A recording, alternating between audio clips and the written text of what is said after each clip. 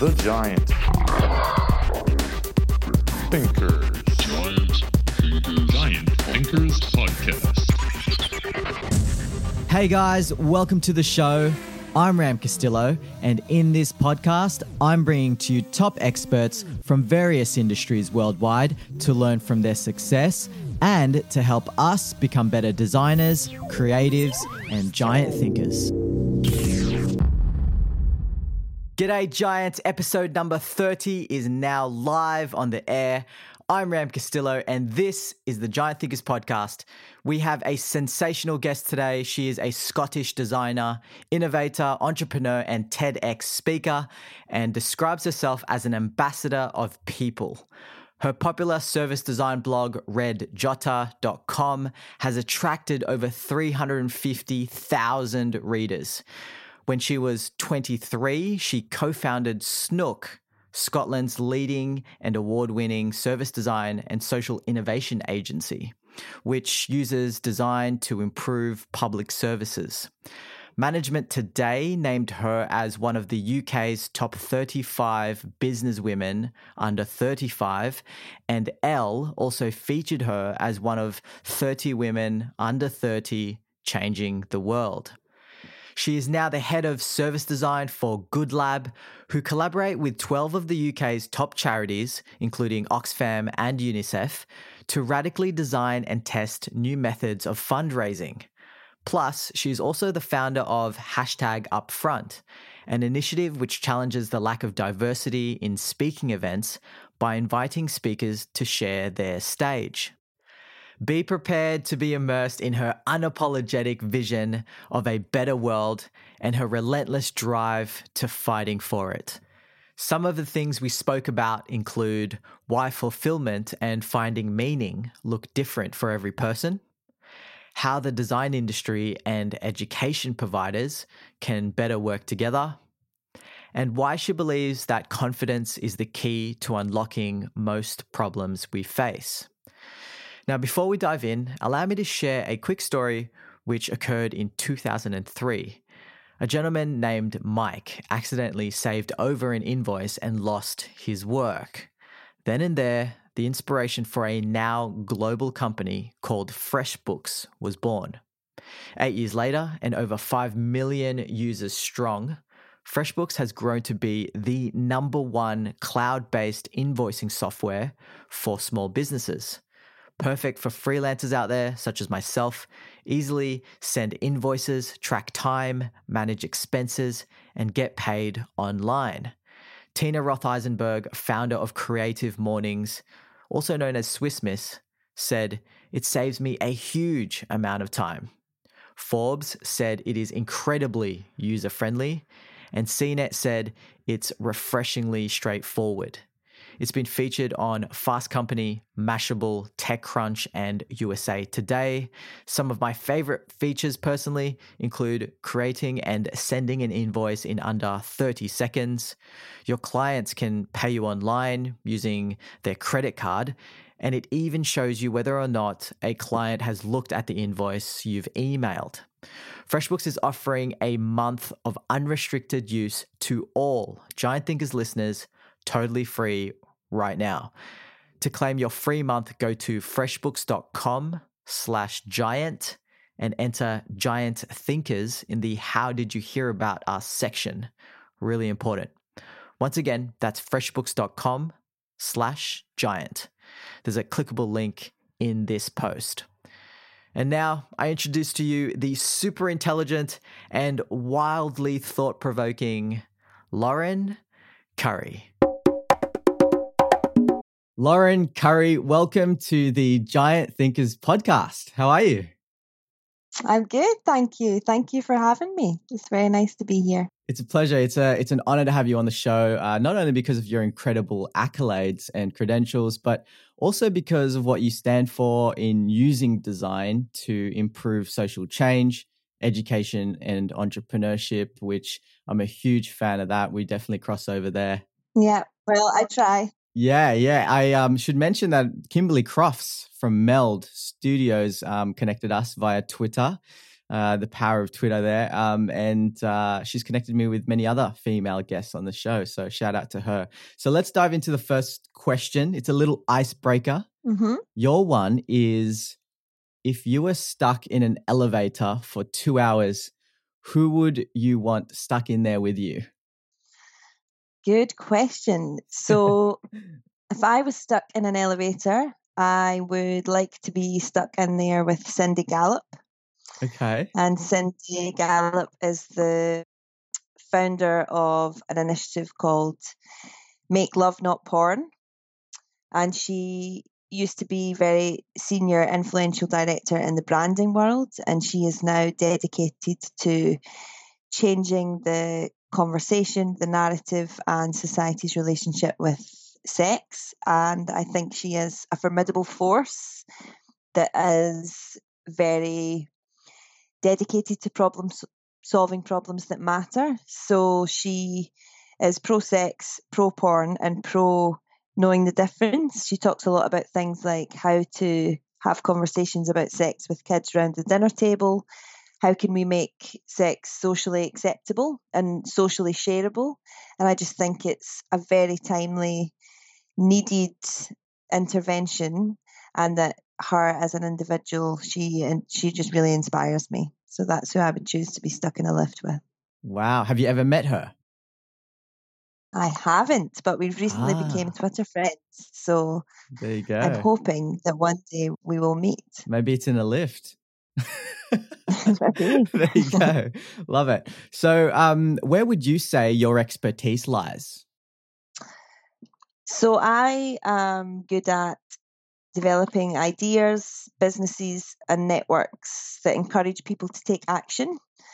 I'm good at making people do things. And actually, just this week, my friend described me as a tactician. And having spent some time looking up that word and talking to other people, I feel very proud of that. But I think it does capture really what I'm best at, which is planning how to get stuff done, accomplishing goals, and bringing networks and communities of people along that journey. Love that. Love that. And it sounds like there is quite a fair bit of leadership in there as well, which really interests me. So can you tell us a bit about your childhood and how you grew up? Yes. So I grew up in a small town called Kilmarnock.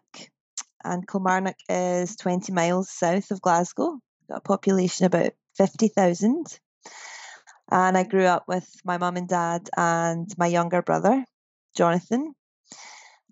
And I had a very happy, peaceful childhood, very musical. My dad played in a band my whole life, and my brother and I started playing instruments very early on. So I grew up in a house where my alarm clock was my dad singing and playing Elton John. My mum has always been a craftswoman. So throughout my whole life, she had her day job, and then on the side, she would create her own enterprises, whether that be making jewellery, making rag dolls, making dried flowers to match people's home decor. And it's only now on reflection that I can see how that was such a big part of me growing up, and that there was always a workshop and she was making and selling and buying, and yeah, that was a big part of it.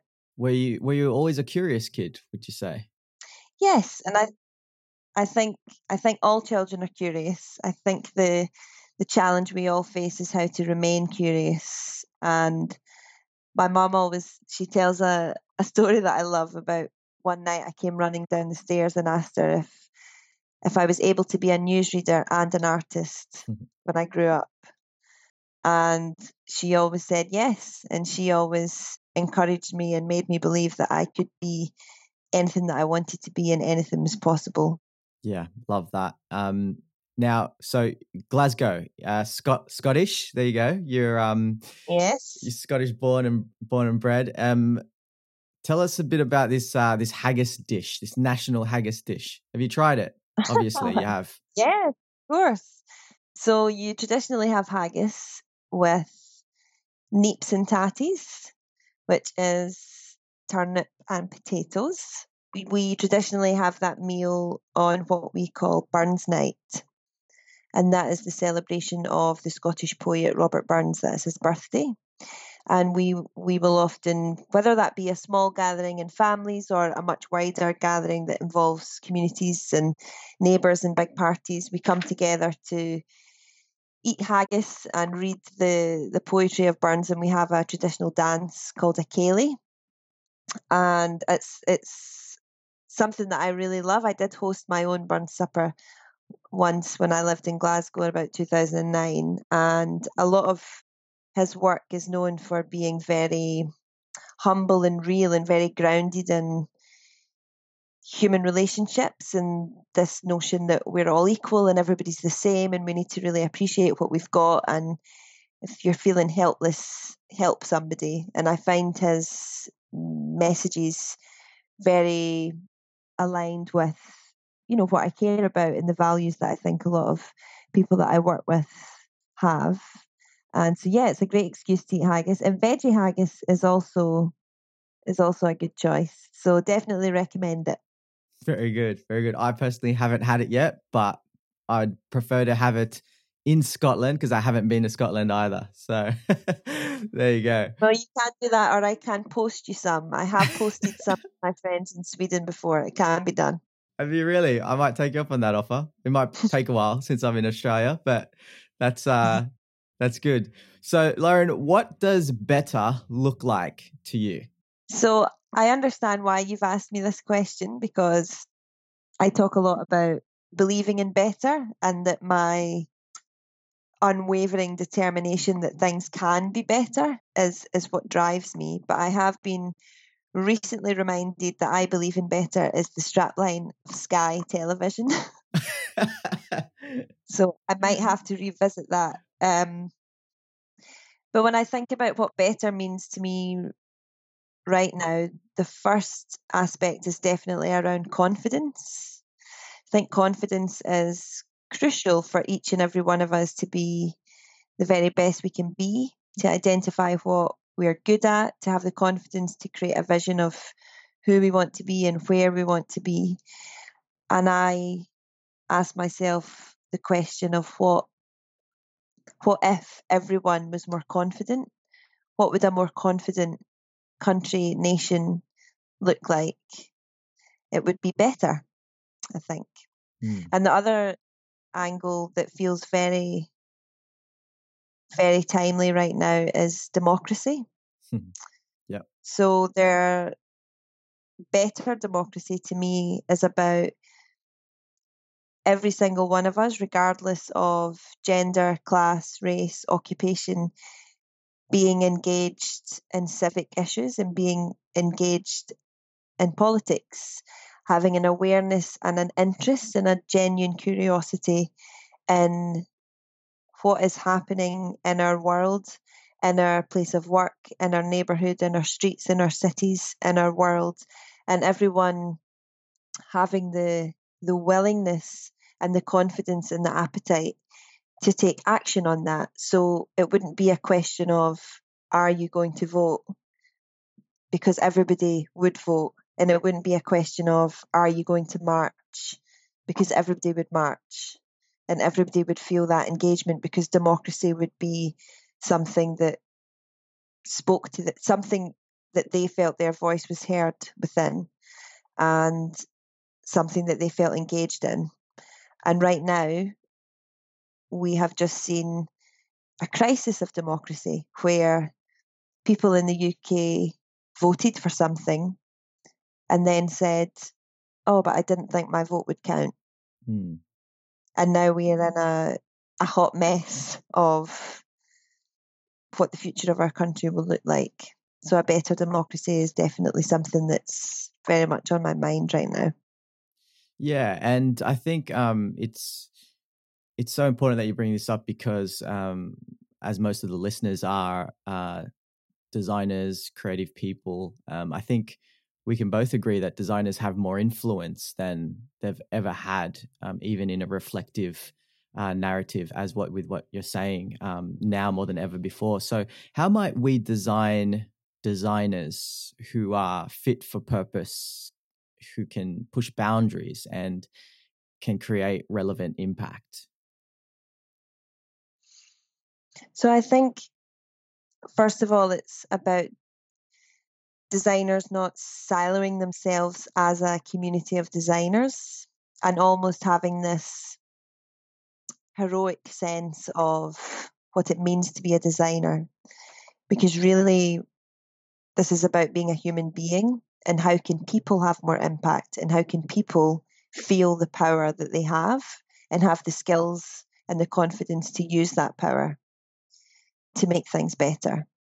And I think designers can achieve that by getting rid of that heroic designer narrative that I think is very harmful.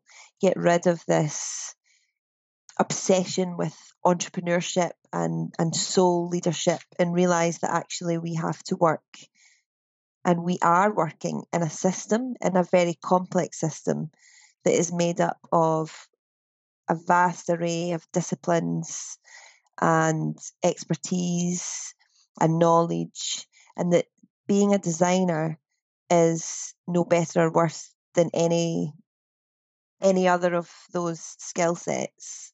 But if that is the skill set and the craft that you acquire, then how can you ask more of what's possible instead of focusing on what's wrong, and also realizing that not all problems can be fixed by design. I think designers are very guilty of thinking that we have the answer to everything and that our process is the solution to all the world's great causes. And I think that is very much not true. I think design is one of many processes and one of many skills that has to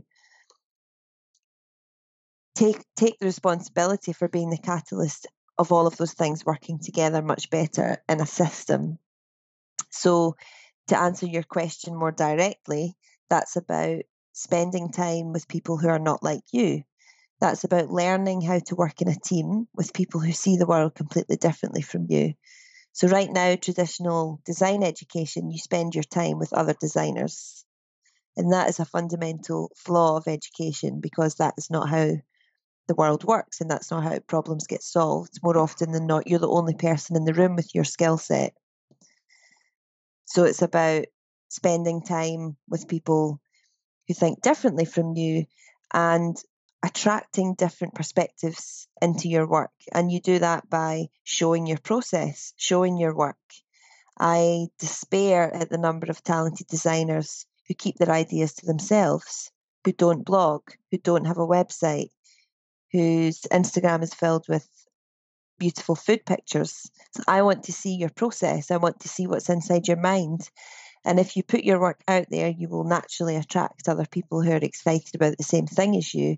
And hopefully people that span disciplines also span geographic locations, span ages, backgrounds, and that's when we're going to be most likely to solve problems. Yeah, that's truly beautifully articulated. With what you were saying, I'm sure many of the listeners would be able to connect with that.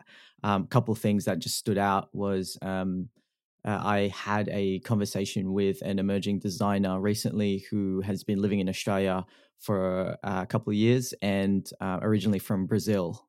And her main vulnerability of part of the reason why she feels that she hasn't been getting the job that she has really been looking for is because she felt that her accent was a bit funny and she didn't have that much to offer. And I kind of just flipped it on its head and just said to her, you need to embrace all of you, in that your vulnerability of what you think is vulnerable is actually a massive strength.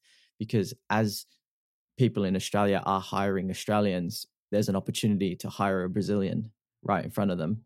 And your experience to bring that into the table would actually be a massive shift in what they're able to achieve with anyone that isn't you. So it was just that aspect of bringing different people into the mix, as you were saying, and exposure to other systems and other cultures which leads me to the next thing. I interviewed Kevin Lee, the global head of design for Visa, and he really spoke about experiences as you needing to experience them yourself.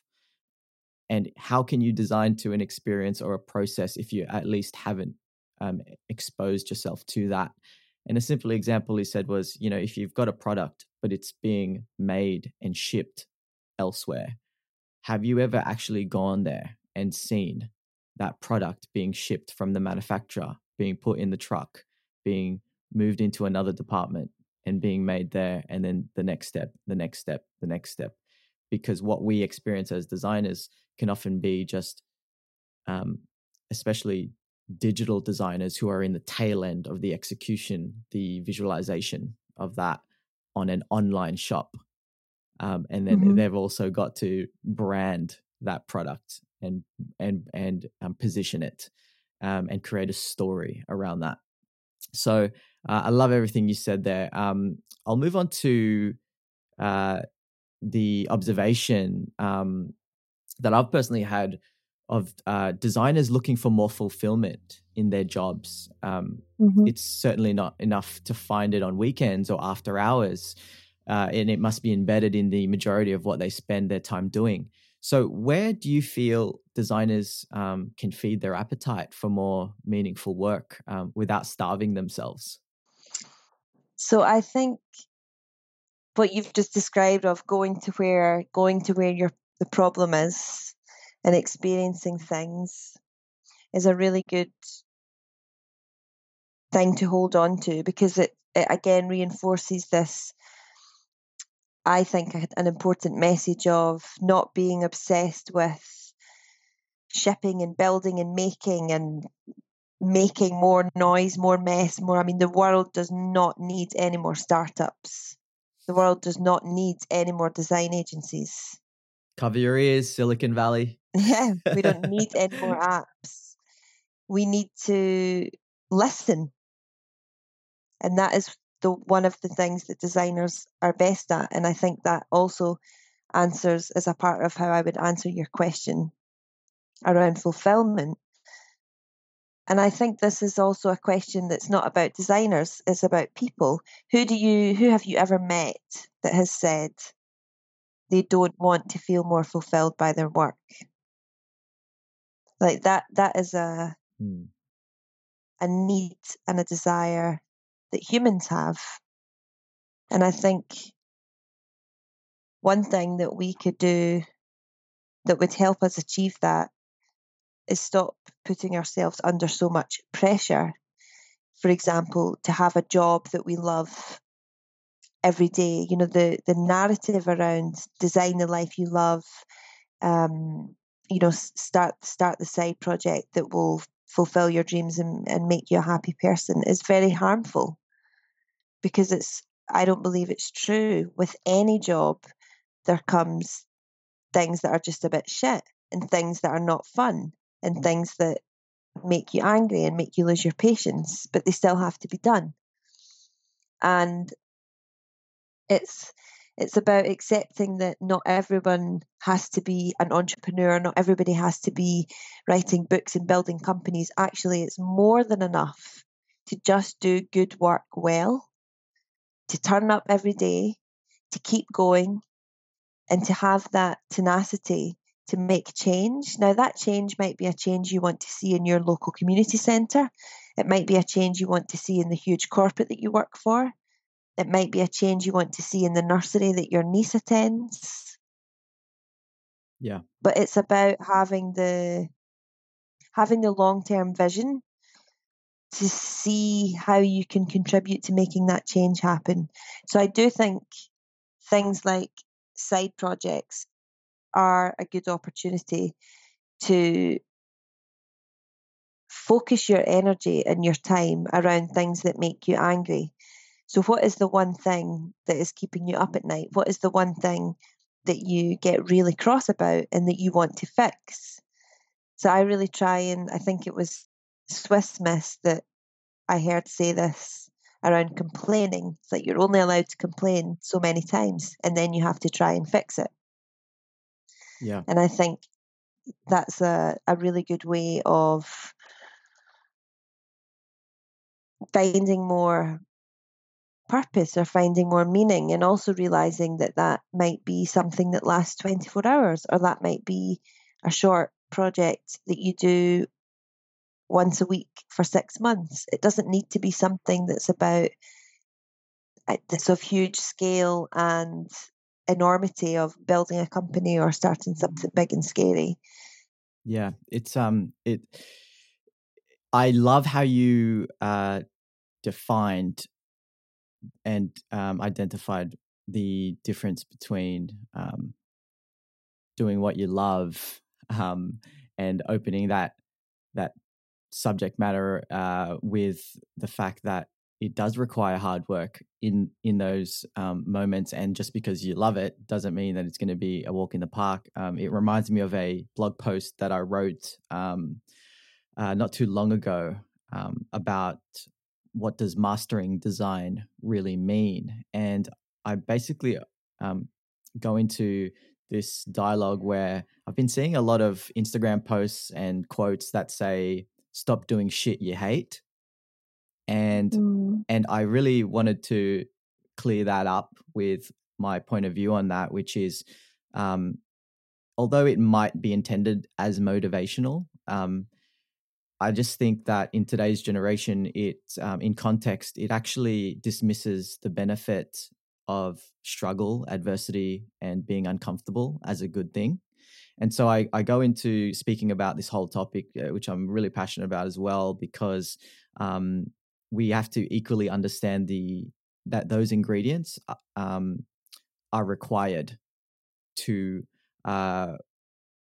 reach that level with which people long for, the thing that they want to do and design their life, and to be really happy going into the job every day. But I was basically saying that doing shit you hate is part of it. It's temporary, but it's required. And Simon Sinek, many of you know his book, Start With Why. And he basically said, working hard for something we don't care about is called stress. Working hard for something we love is called passion. And I think that was just more of a productive way of describing that, because although, and if you really think about that, when you work on something day and night, do you want to have lack of sleep? Do you want to have all the things that come with that? Likely not, but there is something there that is bringing you on, and it's that greater purpose. So I really think it's more about defining your why. And a lot of people, for example, when I speak to a lot of emerging designers, they haven't really sat down and thought about it. Like, why are you really wanting that so badly?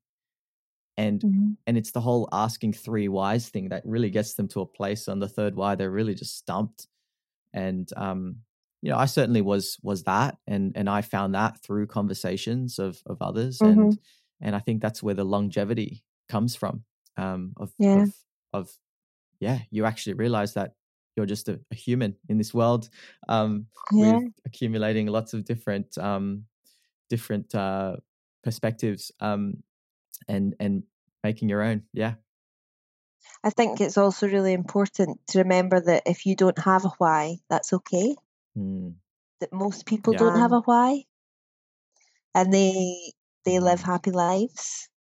I think people actually find themselves in negative knots of this constant obsession of finding purpose, finding meaning, finding why, where actually we all just need to chill out a bit and realize that it will come or it won't come, and both of those things are okay. And I think the narrative around, the person who sleeps the least wins is extremely damaging.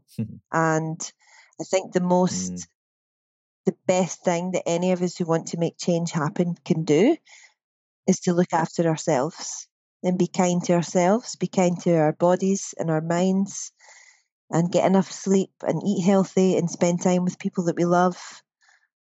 And it sounds like common sense when I say it this way, but I think it's often very neglected. And I think the narrative around the life that one leads to reach success, in quotation marks, is actually very unhealthy.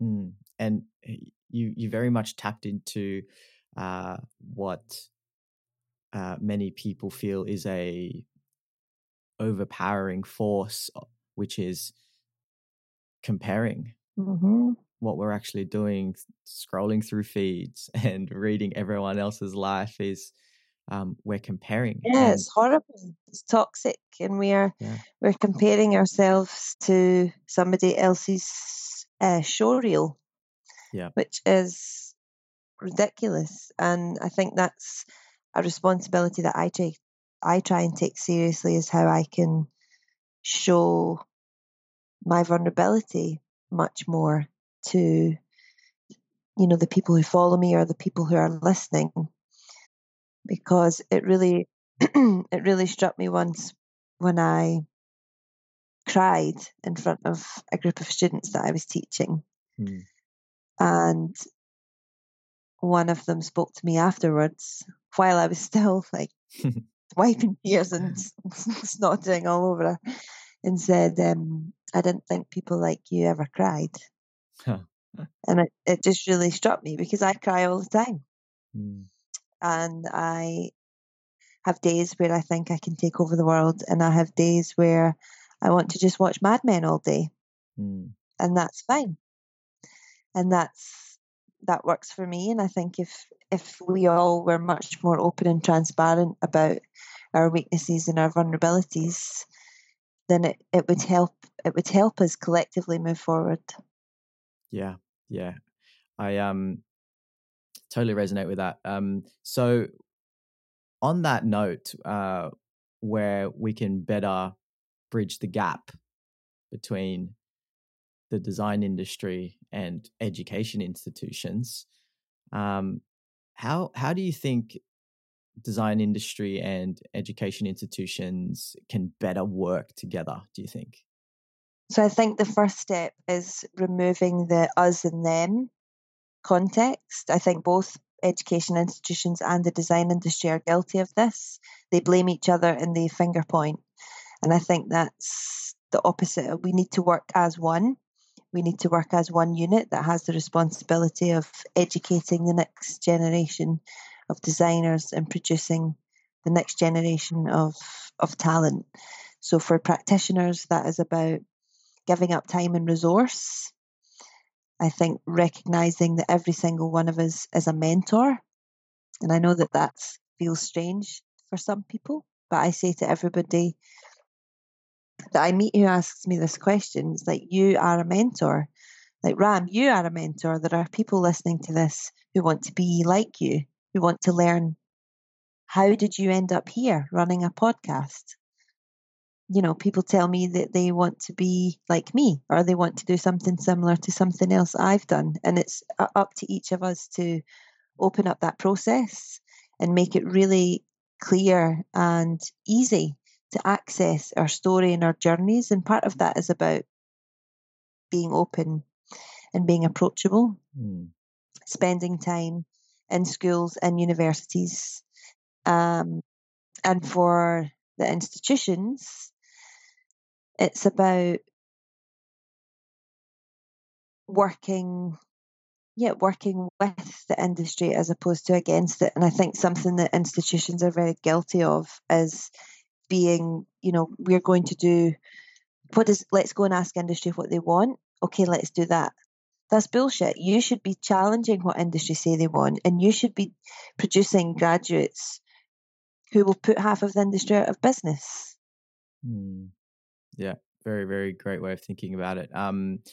Especially with the mentorship, which I'm really passionate about. In fact, my book's about to launch in a couple of months, called How to Get a Mentor as a Designer, and followed by a USA tour shortly after that at the end of the year. So I'm incredibly passionate about the industry not going out there enough, hence the podcast existing, just bringing them closer, using the medium, which is so accessible to anyone and everyone, and really trying to crack that that sort of area which can seemingly seem unreachable. It's like, how do I even get in touch with that director or designer or that particular creative that I look up to, and we follow people's lives as if we know them personally, but wouldn't it be great if they actually spoke back to you and did things around your needs? And a lot of this really is what you touched on, especially the confidence. Like, I don't think people they understand the importance of finding a mentor, for example. They understand what it can give them, but they don't necessarily know how to navigate their way to what's in line with what they feel is of interest to them. Yeah. Well, there's a really good example, right? So you're just about to publish a book. So I know tens of people who want to publish a book and they don't know how. So it's like, how do you open that up? How do you teach others how to do what you've just done? How do you teach others not to make the same mistakes that you made and how to do it faster than you did? Like a woman that I follow and greatly admire, Emma Mulqueeny, she recently won an OBE. So that's an honour that's awarded by our Queen. And she wrote a blog post about how to get an OBE. I just won an OBE, and this is how you can get one too. And I think we all need to do that. Yeah, much more.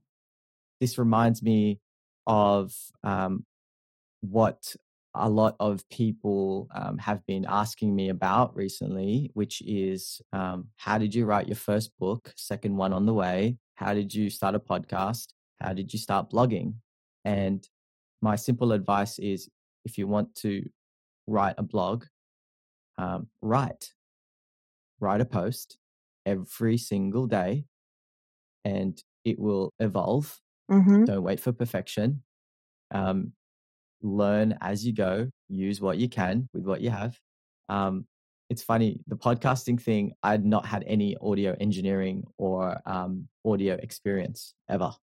I just read and asked lots of questions, watched lots of YouTube videos, getting to a point where, okay, I connected the dots and let's just give this a go. And I think that narrative I'm really conscious of always saying and repeating, because it's really the starting bit. It's the starting bit.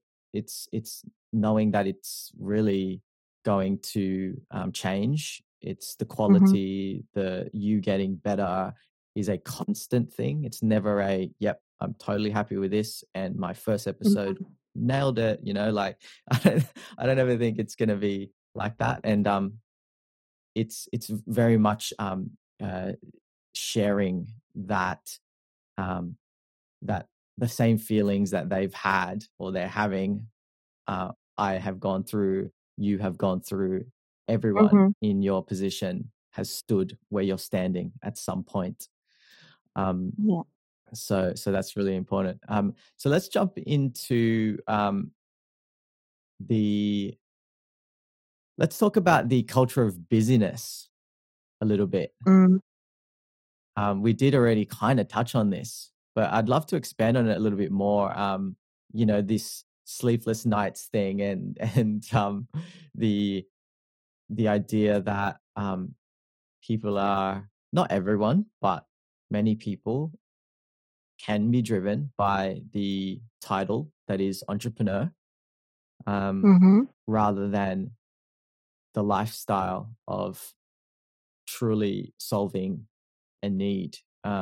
What would you say about how we can better change this culture of business and finding balance for the sake of being kinder to yourself, because really there's only one of you, and there's not much we can do if we're in a place of high level stress and toxicity and all those things. Yeah, you're right. So the first thing that springs to mind when I hear you say that is, first of all, I think being an entrepreneur is something that other people can call you, and other people can say that you're an entrepreneur, but it's not something that you decide yourself that you are. So you become an entrepreneur through your actions.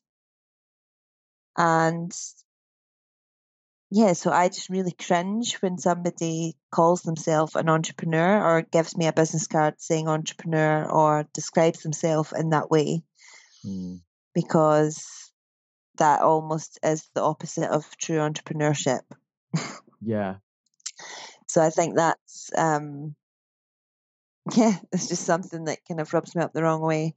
And the busyness thing, I think we all perpetuate the problem. So by, when somebody says, "How are you?" and you say busy, what does that mean? That's not an answer. And people say it as some sort of label or badge that they expect you to admire or have respect for. And really, the most people who I respect most are people who finish work early and spend their whole weekends off and can take half the year off, because they are extremely productive, extremely efficient, and extremely focused. Yeah. So I think it's partly around realizing that we all have the same hours in the day, and it's about priority. So you don't say no to something because you're too busy. You say no because you're choosing not to prioritize that project or that task. You don't not get something done because you're too busy. You don't get something done because you're not doing a good job of prioritizing or delegating or asking for help.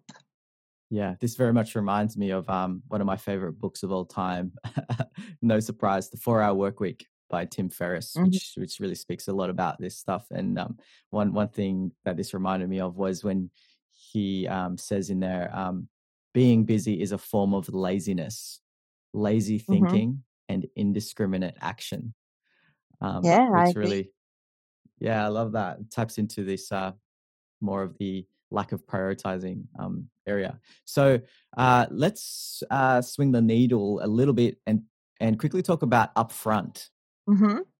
Hashtag upfront. For those that don't know, and I've seen your wonderful TED Talk, which I hugely recommend everyone watches on YouTube. But what is it exactly, and how does it work? So upfront is a response to the lack of diversity on stages at conferences all over the world. So right now, conferences and panels are dominated by old white dudes. And this really bothers me. And this is a problem that I was experiencing often as a woman who often speaks in public. And I started to talk to people, men and women, and ask them the question, why are you not up there? Why are you not on stage? Why don't you appear on panels? And it is a very complex problem, but there was a key pattern in the stories they shared about the physicality of being on a stage. So the physicality of standing on a stage under a spotlight, behind the microphone, is really fucking scary, really scary. And right now there is no way that you can practice that. How do you practice being on stage in front of 500 people? You can't. So my question that I asked myself was, how can people like me, who regularly speak and we are confident and we are comfortable, how can we help others get further along that journey faster? So what if every time I gave a public talk, I shared my stage? What if I had a couch next to me where people from the audience could just chill out and just hang and feel all the scary things that happen when you're on a stage, feel their heart racing, feel their palms sweating, feel their breathing changing, but yet they're not under any pressure to perform or speak. So I tried this out for the first time in January this year, and it went really well. We've had brilliant feedback from people who have taken part, and we've had brilliant feedback from speakers. So the way it works is, so if you're a speaker and you want to be up front, I will help you send an email to everybody who's bought a ticket at your event, and you'll say, hey, I'm Bram, looking forward to speaking to you at next week's design conference. I really care about diversity, so I'm going to share my stage. This is why. Does anybody want to share my stage? And then people will reply, and you'll have a phone call, you'll send some emails, you'll choose best people who are best suited for the experience. You all walk up on stage together. The upfront people take their place on the couch. You deliver your talk as normal. So you could be talking about climate change, you could be talking about football. The content is irrelevant. You spend a couple of minutes at the beginning of your talk introducing why you're sharing your stage, the fact that we are changing the status quo around conference attendance and conference curation. And at the end, they can speak if they want, but actually the beauty of the idea is that they don't have to speak. So this has happened at about 7 conferences since January, and with a total audience of nearly 2,000 people, if we add up all those conferences, and 66 people have been up front. The youngest person was 16 and the oldest person was 60. Wow. And already some of those people have gone on to deliver a public talk where they have shared their stage. So it's a movement in a way that I'm encouraging all speakers to do this. And I'm encouraging those who take part to then be up front when they give a talk. And I'm building a community of very experienced, influential speakers, people who one day want to be on stage. Now, that might be people who are extremely shy, and this goal is a few years down the line for them. It might be people who often talk in public about their business, or they often pitch to their team internally, but they would never put themselves forward as a keynote to talk about content beyond their product or their business. Yeah, I think it's a great idea. Yeah, so for speakers have told us it actually makes them feel less lonely and less scared when they're up there, because there's they're sharing their stage, they're sharing their power, and the people that take part have told. I mean, every single person that's taken part has said it's increased their confidence and it's made them more likely to apply to speak at an event. And I work with everybody who takes part on a more one-to-one basis to help them on the kind of specific confidence journey that they're on. My big vision, the grand vision, if you like, is that upfront will happen at TED and it will happen at the G20 summit. And I won't stop until this approach is the norm for conference curation. And I must say, super relevant for this chat, is one of my good friends, Georgie Bottomley, runs Talk UX in Sydney, and that's coming up in October, and all of her keynote speakers will be up front. So if there's any listeners in Sydney, get in touch, because there's a conference coming up where they'll be looking for people to take part. Yeah, cool. I'm sure there will be lots of listeners from Sydney and Australia and really all around the world who would be able to at least see how they could participate in some way or another. Where can they find out more about this, actually? So our website is weareupfront.com. Yeah, cool. Yeah, weareupfront.com. Our Twitter is Upfront Global. Perfect.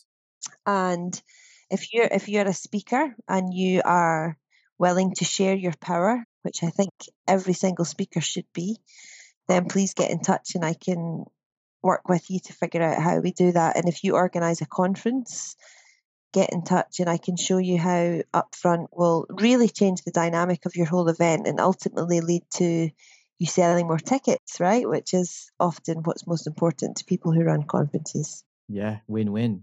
So real quick on that, on this conversation that we're having around confidence, how do you think, what's one thing that people, designers, creatives, whoever, what is one thing that they can do to become more fearless and have more self-belief, in your opinion? You just mentioned that people like you who are more confident. How did you get there? Like, what's one thing, do you think, that, I know it's hard to pinpoint one, but if it was to be like, okay, I can try this today, what would that be? Mm-hmm. I think it's a really hard question because I think it creates this dichotomy of really confident heroes or really underconfident people who are not very capable, and I just think that's nonsense, really. And it's much more about realizing that there are no heroes, and that everybody's version of confidence and everybody's version of self-belief is different, and it's about finding yours in a way that feels right for you at a pace that feels right for you. And I think the one thing that everybody can do around that is have the conversation that feels really important to you. So I really love the work of Margaret Wheatley. I would recommend readers to read all of her books. And she talks about really great, powerful change starts from a tiny conversation with people who care. And I would encourage everybody listening to think about what is that thing they care about that they're not talking about, and just have that conversation and raise the topic. Cindy Gallop is talking to people about sex and porn every single day. We have to have these conversations.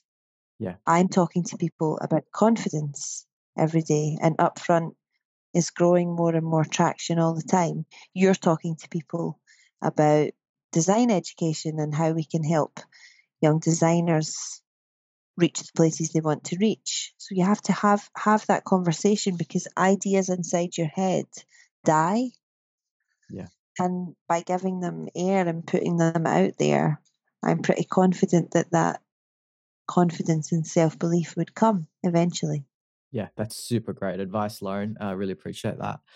Now let's wind down to the home stretch. A couple questions left here. A question I ask most of my guests: if you could travel back in time for 30 seconds and speak to junior Lauren Curry, you're laughing as we speak, perhaps the Lauren finishing high school, what would you tell her? Just chill out a bit. Chill out, man. Chill Yeah. out. Yeah. And it sounds really cliche, but honestly, just like relax, be patient. Perfect. Yeah, I'm still working on that, but that's what I would say. So good. So good. Now, who has been an impactful giant thinker in your life? Perhaps that person who has inspired you to think bigger and dig deeper in reaching your full potential? Oh, this is such a hard question. And I've really, really tried hard to choose one person, and I just can't. You're gonna say two, aren't you? Yeah, I'm such an advocate for realizing that, we're all part of really messy, complex networks, and relationships are all that matters. Like, there's nothing exists in isolation. And I think if we can realize that and stop acting like individuals who are on this journey on our own, and there's been so many people who in the past who have been instrumental to my development, and people now. And it's so hard to choose one, but I think Professor Mike Press, who taught me at university, was the man who introduced me to the notion that designers could do much more than make objects, and that was transformative. Sarah Drummond, who I started my business, Snook, with. Sarah and I have been on an incredible journey together. I built Snook with her for 7 years, and now she is running Snook with a team of people in Glasgow and London, and that relationship has been really pivotal in me understanding what I'm good at and what I'm capable of. My good friend Sandy Campbell, who runs a charity that helps young boys find work in the construction industry. He has been a sounding board for me for the past 5 years and really helps me reflect and try not to make the same mistakes twice. There's so many. My friend Cassie Robinson, she has been a really consistent voice since university, who really keeps me grounded and keeps me asking myself difficult questions. Dominic White, who's been a huge support in me developing up front, and he is a very intellectual thinker who challenges me to think about the long-term strategic goals behind my obsession with doing stuff really fast. Mm-hmm. My boyfriend, Chris Watson, he is a scientist, and that scientific approach has really flipped a lot of my understanding around design on its head, which has been super uncomfortable but very useful. So yeah, I mean, there's too many to mention, but that's a very small snapshot. Amazing, love that. So, what's next for you, Lauren, in everything you're involved in this year and beyond? So I've joined a new team in London a couple of months ago called Good Lab, and we're working with 12 of the UK's biggest charities to build a new economic model around fundraising. So that is very exciting. We're designing a 3-year program that will really transform the charity sector. And I do that 4 days a week. And on the 5th day, I'm really focused on upfront. And as I said, my vision for upfront is to scale it and grow it as much as I can so that it becomes the norm around conference curation. Perfect. And yeah, just continue my battle of trying to chill out and enjoy it. Fantastic.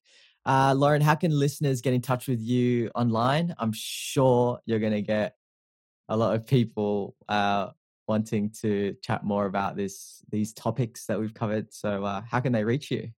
Oh, that would be lovely. So my website is redjotter.com. You can sign up there to my mailing list. Follow me on Twitter at redjotter. And my email and all my contact details are on my site. Perfect. I'll link all that up on the post of this podcast. Thank you so much for your time, Lauren. It's been such a pleasure having you on the show. You are doing remarkable things, and I look forward to seeing more of the magic in the near future. Oh, thank you very much. And thank you for doing what you do. I hope you all enjoyed that honest and powerful session. Lauren really challenges the status quo in so many ways, and I'm sure you all learned something from listening to this one. Now, a little teaser for the next episode. He is a fellow Aussie and major household name on the international entrepreneurial scene. In 2013, he launched his now hugely popular digital magazine called Founder, by young entrepreneurs for young entrepreneurs. In it, he's interviewed the likes of Richard Branson, Tim Ferriss, Arianna Huffington, Tony Robbins, Gary Vaynerchuk, and many more. I'm not going to give too much away. It's pretty obvious who it is, but you won't want to miss this one. So keep your eyes peeled for the release in 2 weeks' time. Before you race off, as mentioned at the beginning of this episode, I highly recommend you check out FreshBooks if you're a small business owner, especially if you're a freelancer. I wouldn't recommend it if I didn't feel it'd be valuable for you. Another feature that I love about FreshBooks is that it sends late payment reminders to your clients automatically, which means you're not chasing them down to follow them up. To be brutally honest, us designers and creatives are simply not numbers people. And this cloud-based accounting platform was created for us. FreshBooks is offering a month of unrestricted use to all Giant Thinkers listeners, totally free right now. To claim your free month, go to freshbooks.com/giant and enter Giant Thinkers in the How Did You Hear About Us section. Once again, that's freshbooks.com/giant. The clickable link is in this post. Thank you once again for spending your time with me on the airwaves. I truly appreciate each and every one of you, and I encourage you to reflect on Lauren's messages and think about what your version of better looks like. What's that one thing you can do today that will bring you closer to that vision? Be well, be kind to each other, and have a phenomenal rest of the week.